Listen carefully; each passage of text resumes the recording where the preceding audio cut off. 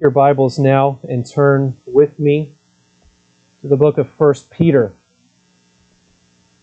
1 Peter chapter 1 is where we are this morning. Several weeks ago, I issued a challenge to you. Remember it? Some of you remember what that challenge was because you took me up on it. Some of you may not remember. That challenge, very simply put, was this: spend more time reading your Bible than you do watching the news. Remember that? Remember when I said that? It was somewhat of a passing comment, but it seems to have stuck with some of you, and I want to check up and see how that challenge is going. How are you doing on your project? How is it going? Have you tried it? And if you have, what have you noticed and what have you learned? I'm actually going to allow you to give feedback. Who's tried it? Okay, what have you learned? What have you noticed? Yeah, okay. Some have said it wasn't, but it was eye-opening. Yeah. Good. I thought so. What else?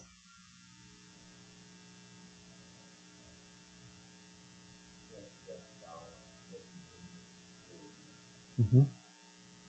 Yeah. What else?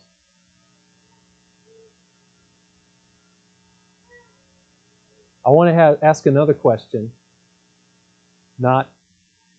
Not to start a controversy, not to criticize anybody.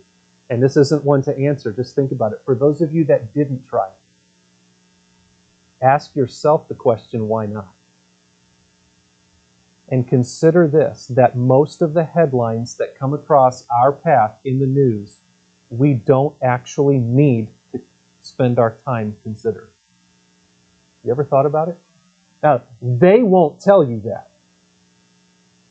All right, the news won't tell you that because they're all about ratings. You understand that, right? Ratings is more important than truth. Okay?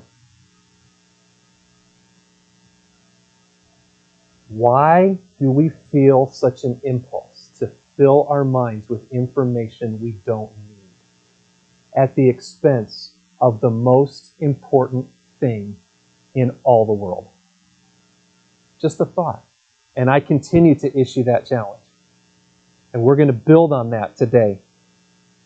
This is not a call for us to be uninformed. That's not what I'm saying. It is not a call for us to be unconcerned about the world that we live in. It is not a call to be disconnected from or uninvolved in society. I'm not saying that these things don't matter.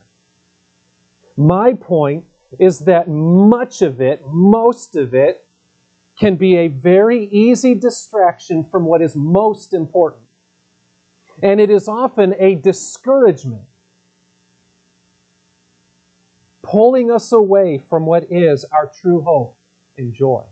I have never known anyone who says they have been built up in their joy and their hope and their peace and their stability by fixing their minds on current events.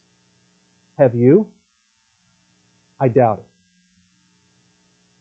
In fact, those things are often more of a source of distraction and discouragement than they are a help. But here's where I'm going with this. In contrast to that, when we fix our minds on the Word of God, when knowing Christ is our greatest treasure, and remember, whatever our greatest treasure is will be the greatest focus of our time, energy, effort, resources. Right? When the Word of God is what we fix our minds on, when knowing Christ is our greatest treasure, when pursuing Him is the priority of our time, our energy, and our resources, then we grow in our love for Him. And He becomes more precious to us than anything this world has to say or anything this world has to offer. We begin to see the world as God sees it. And we're not shaken by its turmoil. We're not carried away by its talking points. We're not deceived by its values. And we're not distracted by its pleasures.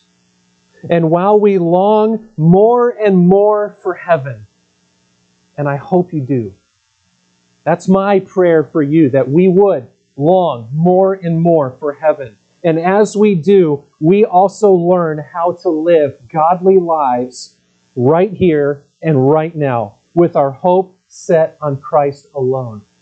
Don't fall for the lie that you will be too heavenly minded to be any earthly good. That's a pithy statement that a lot of people try to throw around, but it's not true.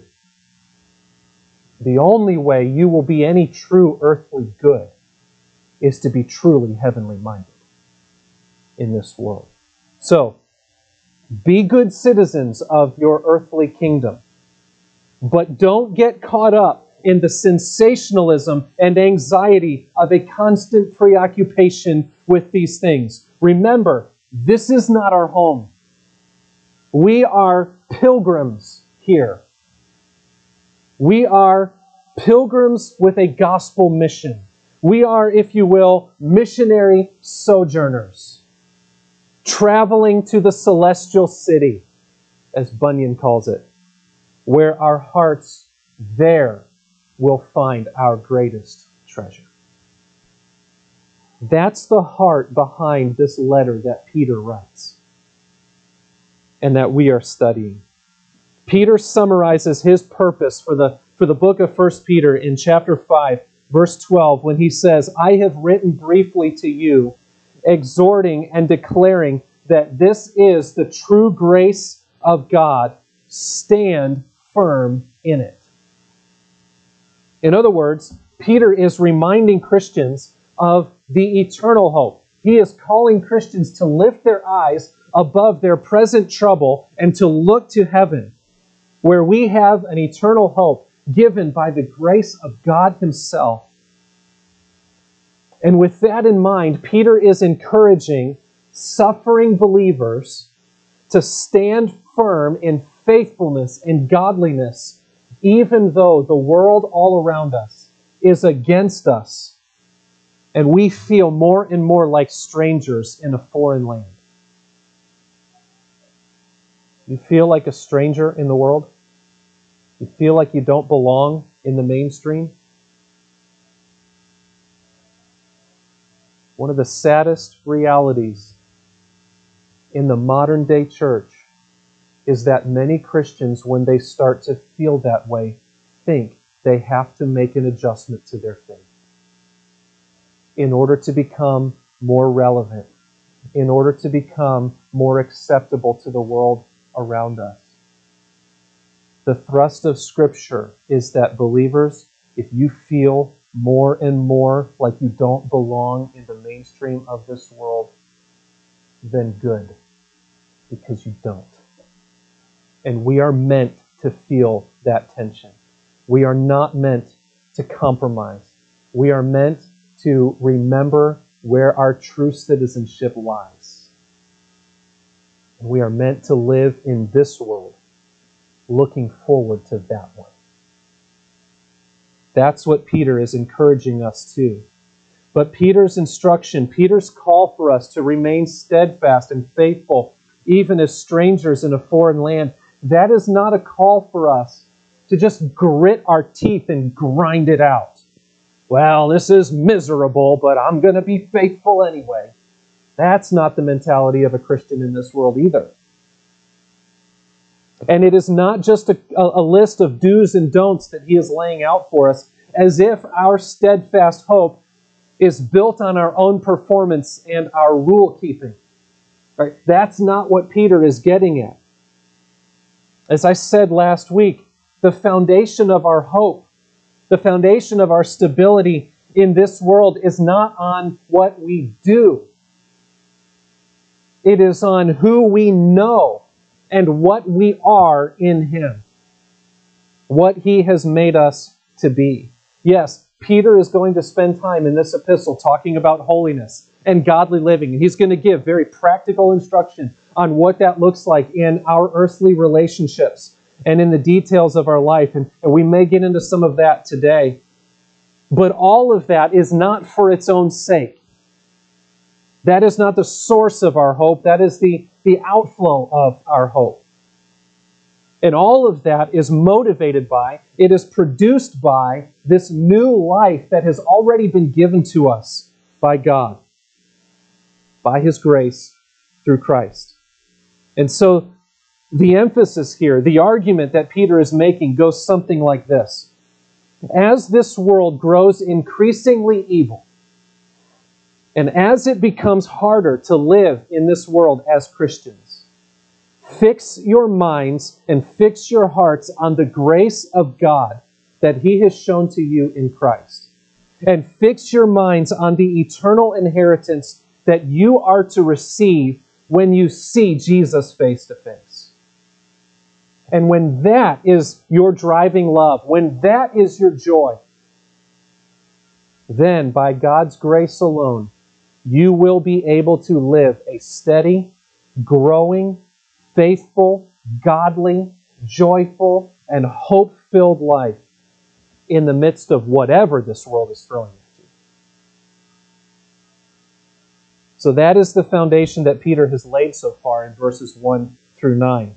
Today, as we look at verses 10 through 16, we're beginning to make a transition now from the foundation that he has laid to the structure of what he is building. In these verses, we continue to see the foundation of our salvation. We see the greatness of our salvation. But now we begin to see, yes, that salvation is great in and of itself because of what it is, where it came from, and what it has done. We'll see that in verses 10 through 12. But then we're also going to see the greatness of our salvation in terms of its call on our lives. It is a great salvation with a great call upon our lives. This is where Peter transitions into practical instruction in living. On the basis of such a great salvation, on the basis of the grace and hope that has been given to us in Christ, how are we to respond? This is how we are to live in light of that grace, of that great salvation. Let's look now at the text. 1 Peter chapter 1, verses 10 through 16. If you'll follow along as I read. Peter says, concerning this salvation, the prophets who prophesied about the grace that was to be yours searched and inquired carefully, inquiring what person or time the Spirit of Christ in them was indicating when he predicted the sufferings of Christ and the subsequent glories. It was revealed to them that they were serving not themselves, but you, in the things that have now been announced to you through those who preached the good news to you by the Holy Spirit sent from heaven, things into which angels long to look. Therefore, preparing your minds for action and being sober-minded, set your hope fully on the grace that will be brought to you at the revelation of Jesus Christ. As obedient children, do not be conformed to the passions of your former ignorance, but as He who called you is holy, you also be holy in all your conduct, since it is written, you shall be holy, for I am holy. I want us to notice, first of all, in this text, the greatness of our salvation. The greatness of our salvation. We see that in verses 10 through 12. These three verses are still closely connected to the previous verses where Peter is laying that foundation of who we are in Christ, what He has done for us. In verses 3 through 5, he has reminded us of the basis of our salvation. In verses 6 through 9, he told us of the joy of our salvation. And now he sort of brings it all into a culmination by lifting our eyes even higher and highlighting the greatness of our salvation, looking at the big picture. Where does this story of your salvation, of my salvation, fit into the rest of history and the plan of God? And we see that greatness of salvation demonstrated here in 4 ways, from 4 different vantage points. We have the vantage point of the Holy Spirit, the vantage point of the prophets, of the apostles, and of the angels in heaven. It's a pretty significant witness list, isn't it? And from their vantage points, we see 4 key aspects of our salvation that shows us just how great it really is. First of all, we see that this great salvation is directed by the Holy Spirit Himself.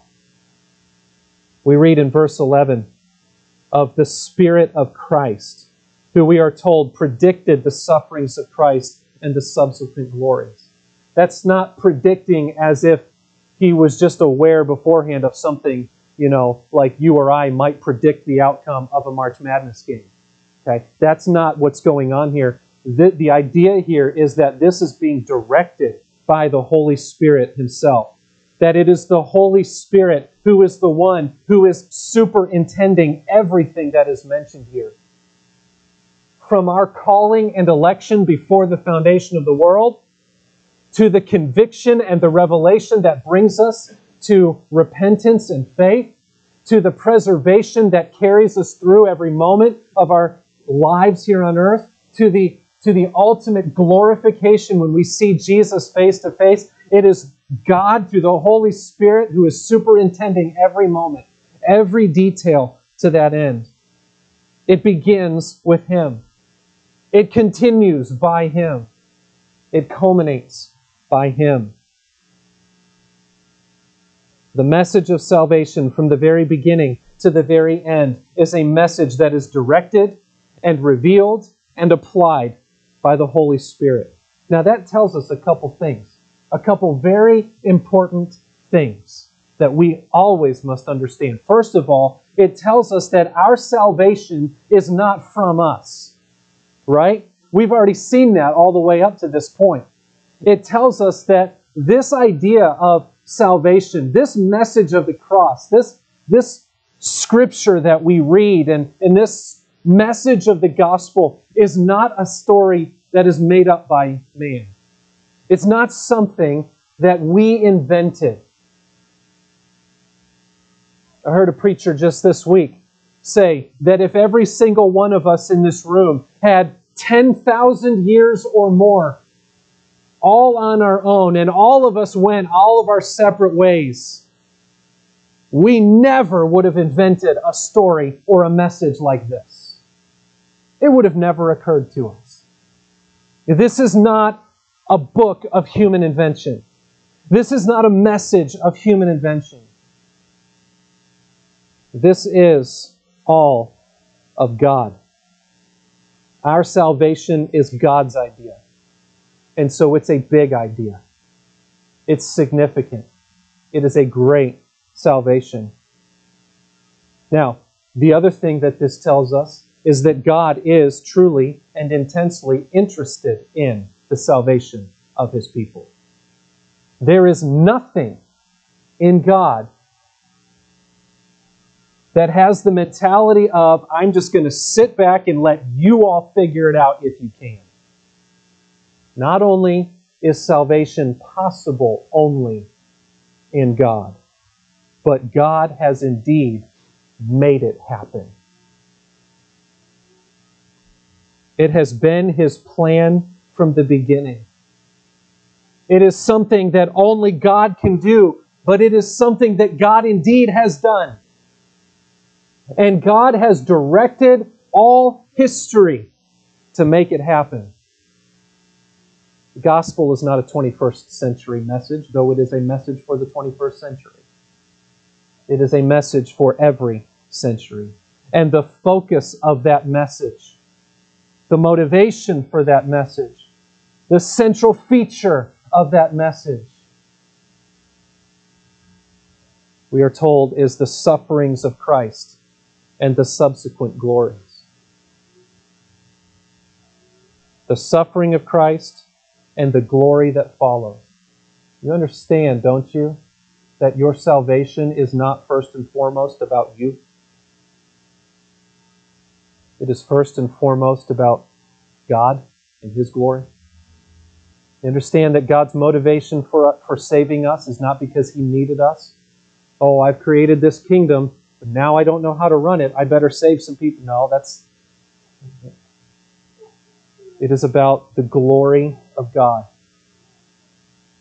magnified in His mercy and in His grace, displayed in the sufferings of Christ.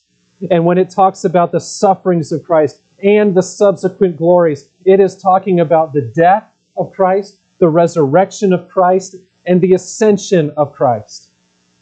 It is pointing us to the fact that He is the promised Savior, and that He died in the place of His people to save them from their sin. That He is the one who rose from the grave, who has ascended to the Father, where He intercedes for us now, and from where He will soon return to take us to be with Himself. That is the storyline of history. That is the theme of every generation. How God moves heaven and earth to save sinners and to restore His creation for His glory alone. This is a great salvation because it is detailed throughout history and directed throughout every generation by the Holy Spirit. Next, building on that, we see that this great salvation is not only directed by the Holy Spirit, but is studied by the prophets. Studied by the prophets. We read in verse 10, concerning this salvation, the prophets who prophesied about the grace that was to be yours searched and inquired carefully, inquiring what person or time the Spirit of Christ in them was indicating. Who's this talking about? This is talking about the prophets of the Old Testament. This is talking about those who in Old Testament times were the messengers of God to the people of God. And the whole thrust of the Old Testament focuses on God delivering His people. The message of the Old Testament, the message of the prophets to God's people is a constant message where God is calling His people to return to Him, where He is constantly delivering them. But all along, as that is focused on the people of Israel, God is also painting a picture, and He is building an expectation for the perfect Savior who will come and deliver His people once for all, and not just from an earthly kingdom or from an earthly nation, but from sin and from its eternal penalty. And though the prophets could not have understood every detail of the prophecies they communicated, because they were on the pre-fulfillment side, what Peter is telling us here is that they did understand that there was something big coming in the future, that there was a Messiah, there was a Savior who is to come, who will bring this salvation to its culmination. And they studied it diligently. They sought to learn as much as they could about it and to proclaim that message to God's people. And Peter is telling us that the salvation message, the gospel that we have received, is the fulfillment of their study, of the ministry even of the prophets. And this story, this gospel proclamation, this promise of God's salvation was the source of joy and hope for the prophets. It was their source of hope in a sinful society. It was the joy that carried them through even though they suffered. It was the focus of their earnest study because they knew there was no greater message, there was no greater hope than that there is a Savior who will save His people from their sin. And if we would know true hope, if we would know true joy, then we do well to follow their example and center our lives and center our attention on this great salvation by God's magnificent grace. Now next, we see that not only was it the Spirit directing this great salvation, and not only was this great salvation the focus of the earnest study of the prophets, but we move on, we move forward in time, and see next that this great salvation was preached by the apostles. I know the word apostle isn't mentioned in there, but remember that Peter is one of them. And he is writing here to a first century congregation. And he says in verse 12, it was revealed to them, that is to the prophets, that they were serving not themselves. In other words, this isn't going to be fulfilled in their lifetime. They're looking ahead. There are future generations who are going to learn from what the prophets say here. So they were serving you. How? In the things that have now been announced to you through those who preached the good news to you. Well, who was that? It's the prophets. I mean, not the prophets. It was the apostles. That moves us into a New Testament context. And it speaks of the preaching and the teaching of the apostles that built on that foundation of the prophets. And brought into the context the sufferings of Christ and the glories. And preached to the church as it was established. The gospel. And it is that message that was preached not just by the apostles in the first century, but has carried on now from generation to generation.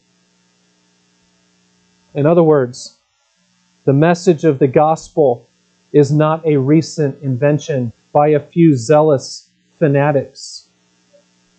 The message of the gospel has been proclaimed from the very beginning. It is the message of salvation that has been revealed by God Himself through the Holy Spirit, communicated through the prophets, and then through the apostles who have passed it on to all the other generations that follow. This, my friends, is why we preach the Bible. No man can improve on the message we find here. Many have tried. All have failed.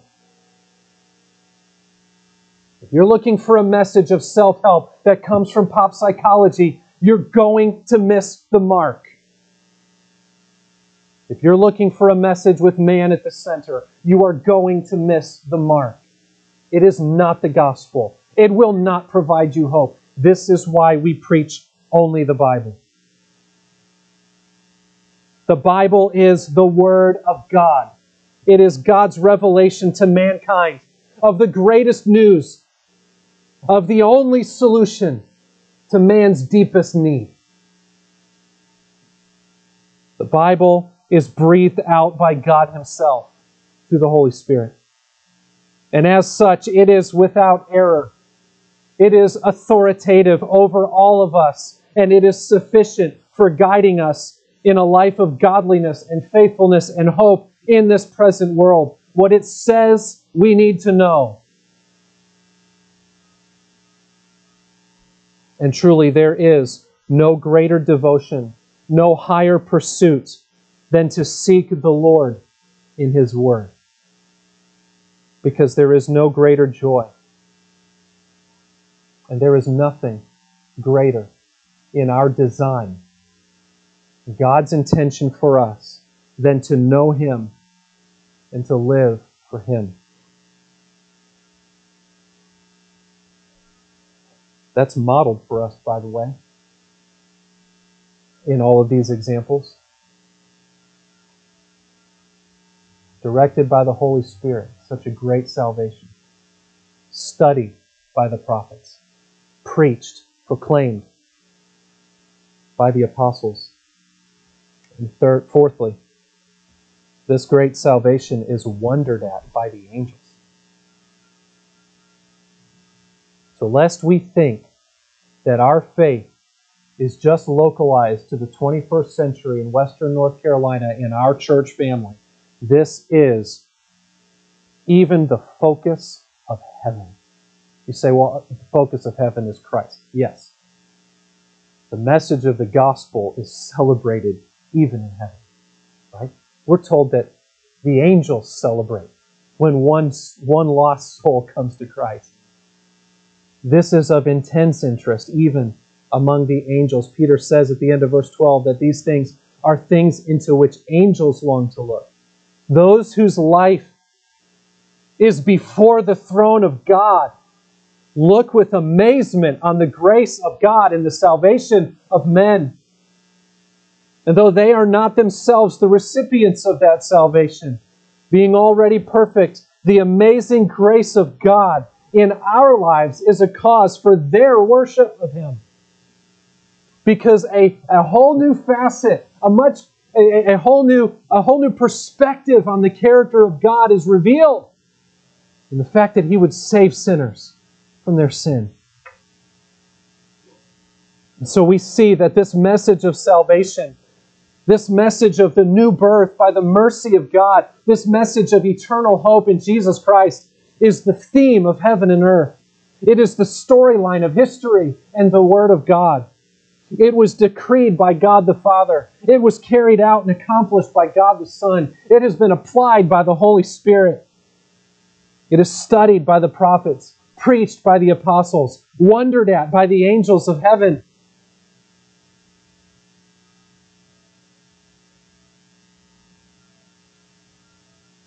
And we brush it off like it's just old news.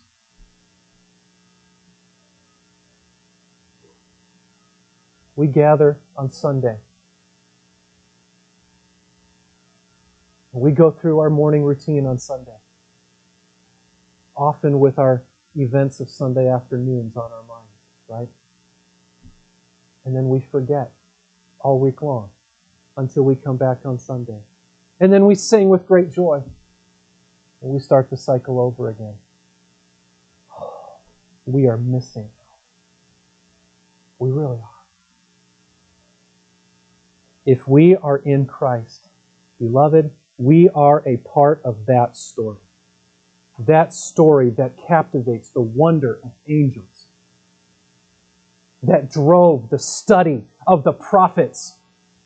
Yeah, Isaiah, Ezekiel, Jeremiah, Daniel, and so many more. This message that dominated the preaching of the apostles and has been thundered through the generations. This message that our spiritual forefathers gave their lives to proclaim. This message, this plan, this story, written by God Himself for your good. Is there anything you can watch on TV this afternoon that even holds a candle to that?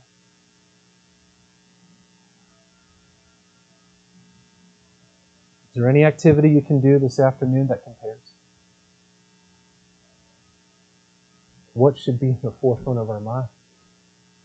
This is a great salvation. There is no greater joy. There is no greater confidence in this life. There is no higher devotion. There is no higher pursuit than to experience this salvation by faith in Christ, to study it in the Word of God, to proclaim it to the world. Christians, do you agree with me? Okay. If you agree with me, then how are you going to respond to that today? How is that going to change the way you think and behave? And if you are not a Christian, and you're hearing this today, I want to joyfully invite you to turn away from the emptiness of this world and from the vanity of your sin. I want you to come and enjoy this great salvation with us by faith in Jesus Christ alone as your Savior. Come to Christ by faith, and you will know this joy, this great salvation. Well, that brings us now to verses 13 through 16, where building on that foundation now, on the basis of such a great salvation, we see the call of our salvation. The call of our salvation. In verse 13, we see the word therefore. It's one of the most important words that we find in Scripture. Remember, it's the seemingly insignificant ones that often help us understand what Scripture is really saying. That word, therefore, one commentator called it here the hinge upon which the entire epistle turns.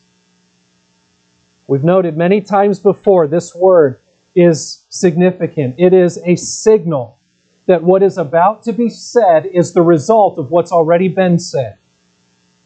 It's a signal that the reasoning has now been established, and now the instruction will begin.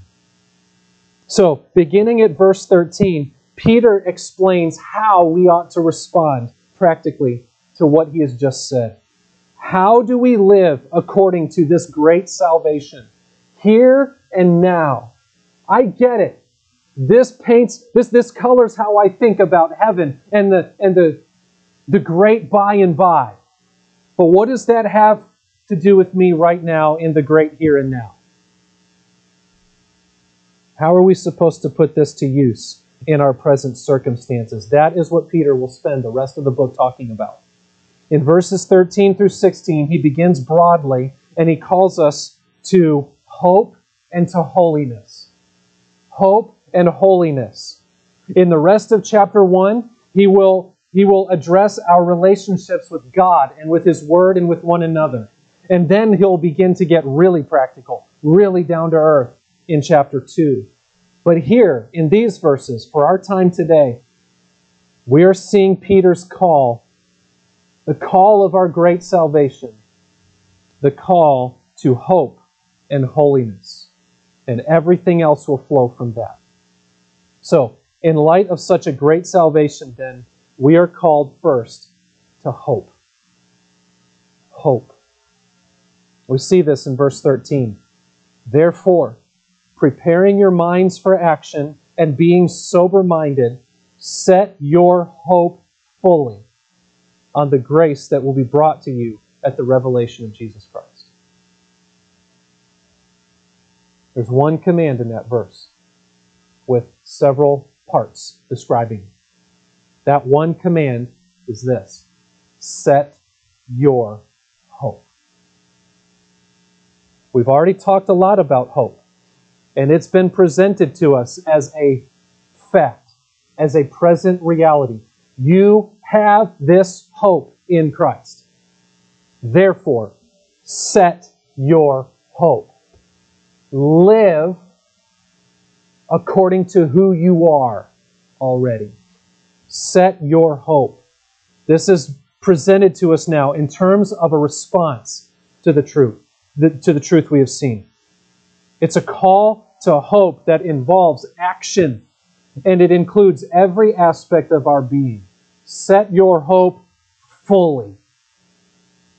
Mind, will, affections, and actions. It speaks of the focus of our lives, the orientation of our minds, the purpose of our lives, the direction of our lives, the driving force that governs everything we think, say, do, feel. The truth is, in every moment of our lives, we are setting our hope on something. Every moment. Our hope is set somewhere.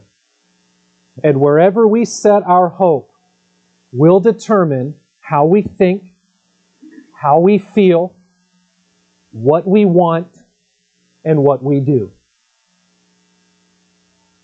The call of God in this text is on the basis of such a great salvation that He has given to us. The call is to set our hope in the right place. The place of steadfastness and joy. And so that brings us to consider the object of hope. Where are we told to place our hope? In what?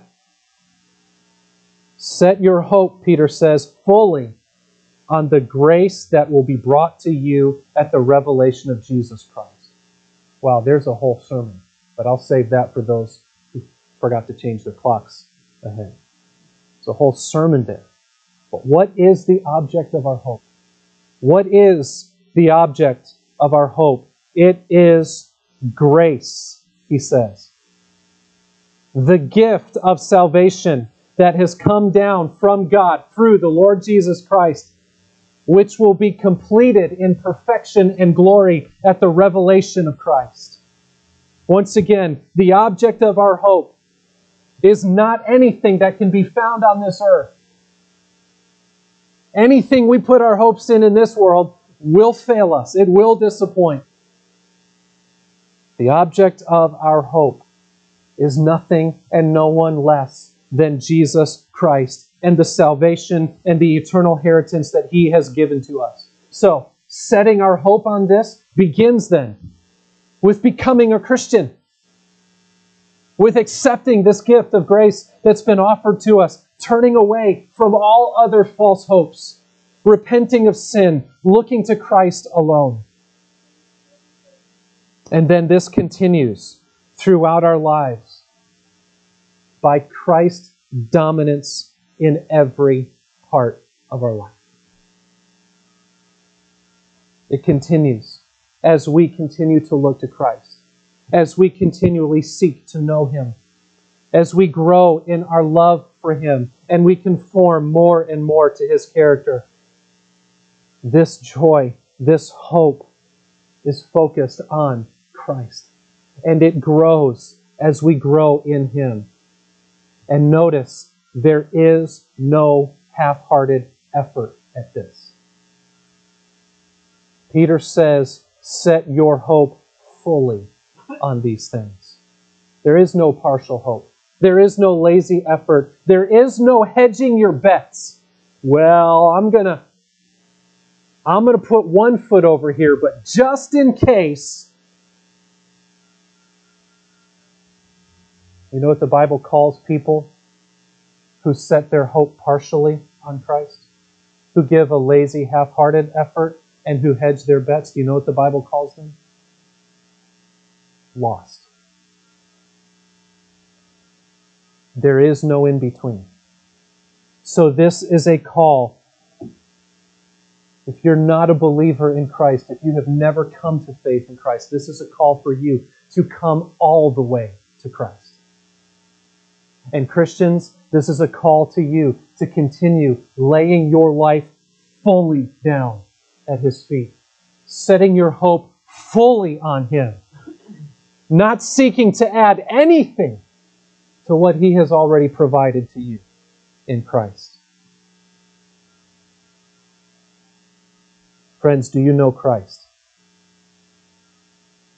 Have you come all the way to Christ? Christian, are you living all of your life, every aspect of your life, for His glory and with Him as your only hope? I know we have bad days. We don't do this perfectly. There are days we get discouraged. There are days where we get into fits of depression or even anger because we've lost sight, right? Peter knows that too. That's why he's writing this to Christians. Look, I know you're going to struggle with it. We're not going to do it perfectly. But this is a call to you, Christian, that we continually need to reset our hope fully on Christ. And He's given us every reason why that is exactly what we should do. And why there is no other worthy alternative. Now, what does that look like? Is there any practical instruction on how to do this? Well, yes, there is. And so Peter also explains in verse 13 the exercise of hope. We've seen the object. Now, how do we do it? What does it look like to set our minds on this grace? He says, preparing your minds for action and being sober-minded. Those two phrases modify that command. They tell us how to set our hope fully on Christ. Preparing your minds for action. That has an image behind it. The King James translates it, gird up your loins. In the 21st century, that doesn't mean much to us, right? But back in the first century, when everybody wore these robe-like things, right? They didn't have athletic pants in the first century. They didn't have yoga pants. They didn't have, whatever. They didn't have athletic, all this stuff. So they were wearing these robes. When you talked about this idea, girding up the loins, It had the idea of pulling up all that extra material there, wrapping it around your waist, tying it so that it wasn't in the way, so that you could move quickly and freely without hindrance. That's the idea here. The bigger idea has the idea of removing any hindrances or obstacles or distractions.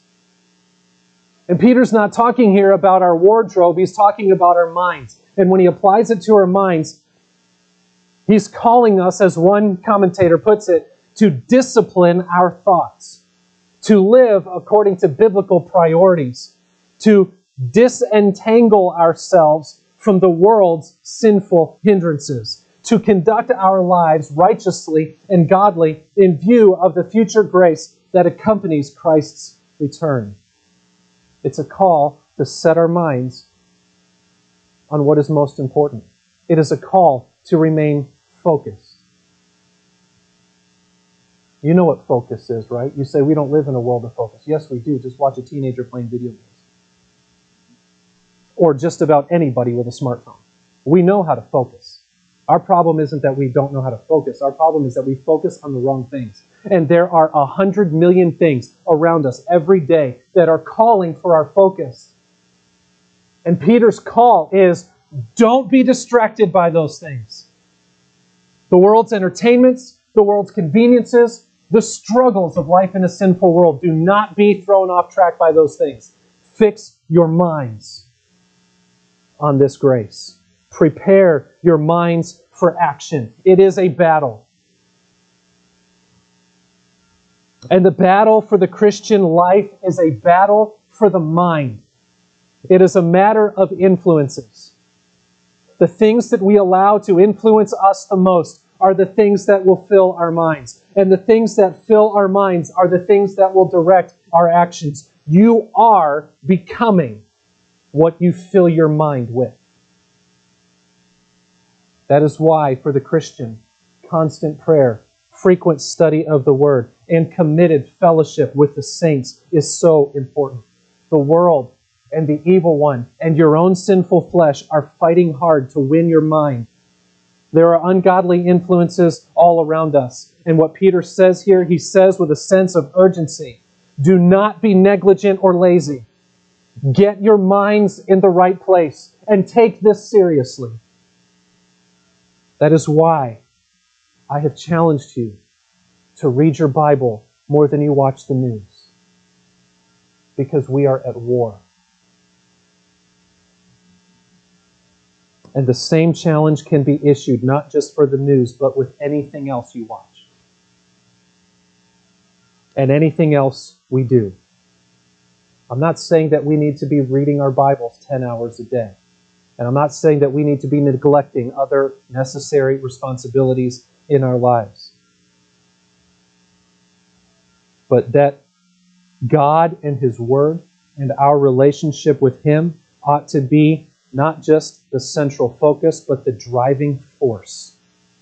And we ought to be filling our minds with things that point our attention to Him and equip us to live godly here. That is why it matters what TV shows you watch.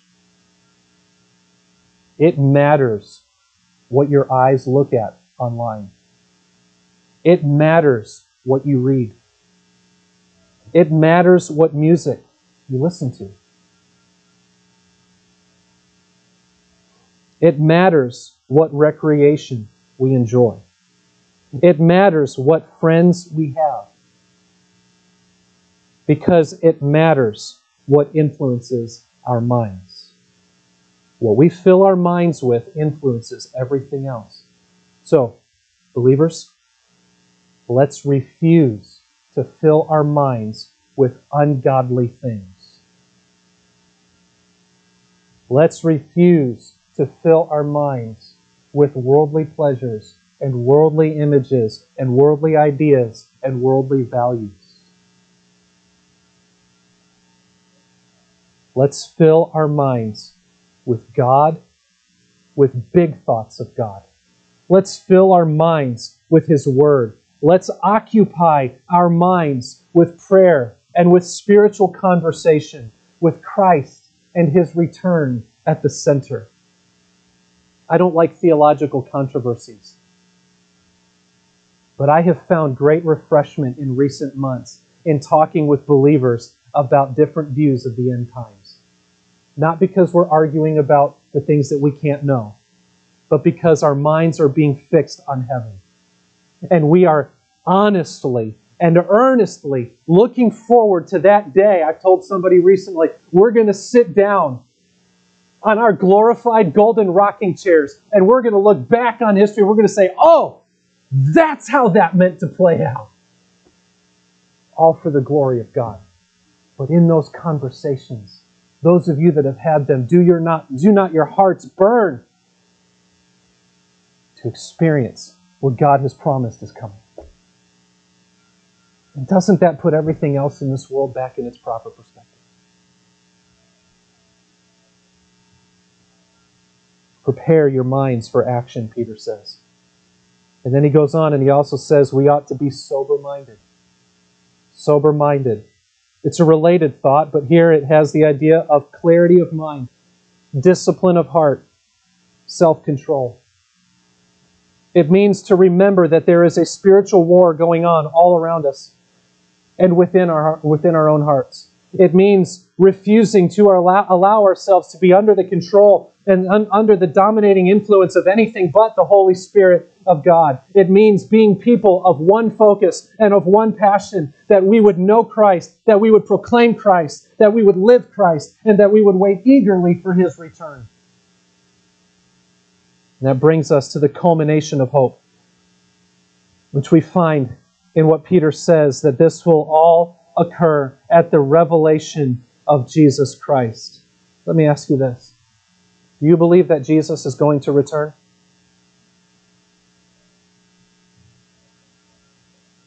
Some of you seem to. Do you believe that He could return at any moment?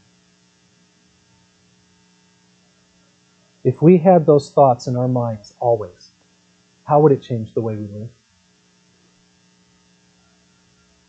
Think about that. There are a lot of useless things that occupy our time that we would probably do away with, wouldn't we? There are some necessary things that we know we've probably been neglecting that we would all of a sudden take up, wouldn't we? That's Peter's call here. Fix your minds in the right place. Remember the big picture. Remember what Christ has done for you and who you are in Him. Remember what is coming. Remember what He has called you to. And now go do it. Beloved, Jesus is coming soon. And it can't be long. What a joy that day is going to be, right? Can you imagine? No, I can't. And neither can I. But it's fun to try. Whatever your circumstances are today, fix your mind there on what is coming, on what Christ has done for you and what He is going to do. Lift your hearts toward heaven. Fix your eyes on Christ. Let go of your preoccupation with the world. Let go of your attachment to the things of this earth. Don't get carried away by earthly anxieties, because they will soon be over. Set your hope fully on Christ. Look for His return. Draw near to Him through prayer and the study of His Word. Encourage one another through fellowship and service together. And when Jesus returns, may He find us ready and watching, eagerly awaiting that blessed union. And in all that, we will have the proper perspective on this world below.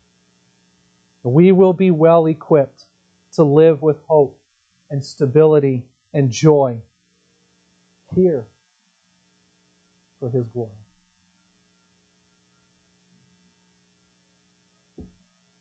All right. Once again, I had intended to go further in this passage, but we need to stop. This is the call to hope that is rooted in the hope that has been given to us in Christ. For the Christian, Hope is not wishful thinking. It is a confident assurance that is built on and is connected to the testimony of God Himself.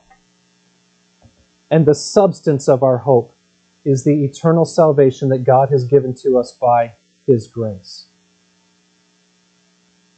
First part of chapter 1. Blessed be the God and Father of our Lord Jesus Christ. He talks about being born again to a living hope, an eternal inheritance that is guarded, and we are guarded.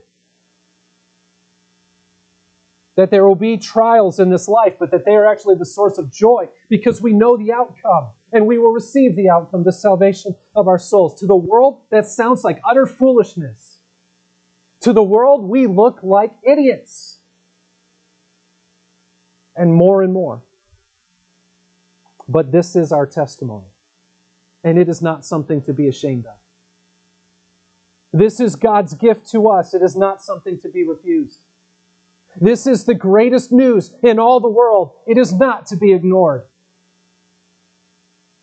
This is the work of God Himself to save His people from their sin and to give them an eternal inheritance. This is the earnest study of the prophets. It is the passionate preaching of the apostles. It is the gospel legacy that they have passed on to us. It is the source of wonder and amazement even for the angels of heaven that God would set His mercy on us, that we would be brought to Him in peace.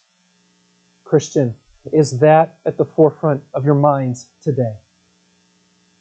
Are you setting your minds on this hope? Are you striving to know your God through the daily study of His Word and through prayer? Are you spending your time amazed that God would uphold you in that trial?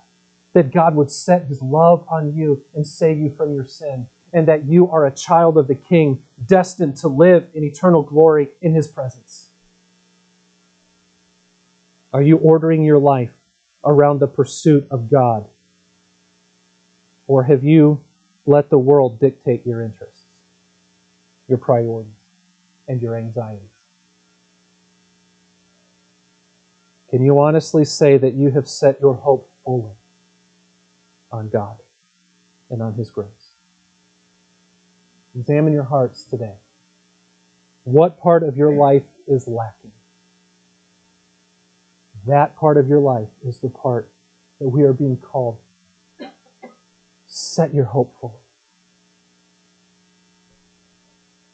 God has given us by His grace everything we need to live steadfast, godly, joyful lives right here and right now. Nothing in this world compares to knowing God. Nothing. Nothing in this world compares to pursuing Christ. Nothing. Nothing in this world compares to eagerly longing for His return. Nothing. May this be the focus of our lives. May this be the priority of our efforts. And may this be the longing, the joyful longing of our hearts. For the grace of God has appeared, bringing salvation for all people, training us to renounce ungodliness and worldly passions, and to live self-controlled, upright, and godly lives in the present age, waiting for our blessed hope, the appearing of the glory of our great God and Savior Jesus Christ, who gave Himself for us to redeem us from all lawlessness and to purify for Himself a people for His own possession, who are zealous for good works. In verse 13, we've seen the call to hope. Starting in verse 14, we'll see, Lord willing, next time, the call to holiness. And consider what that pursuit of holiness looks like in a life that is centered on Christ alone. Let's pray.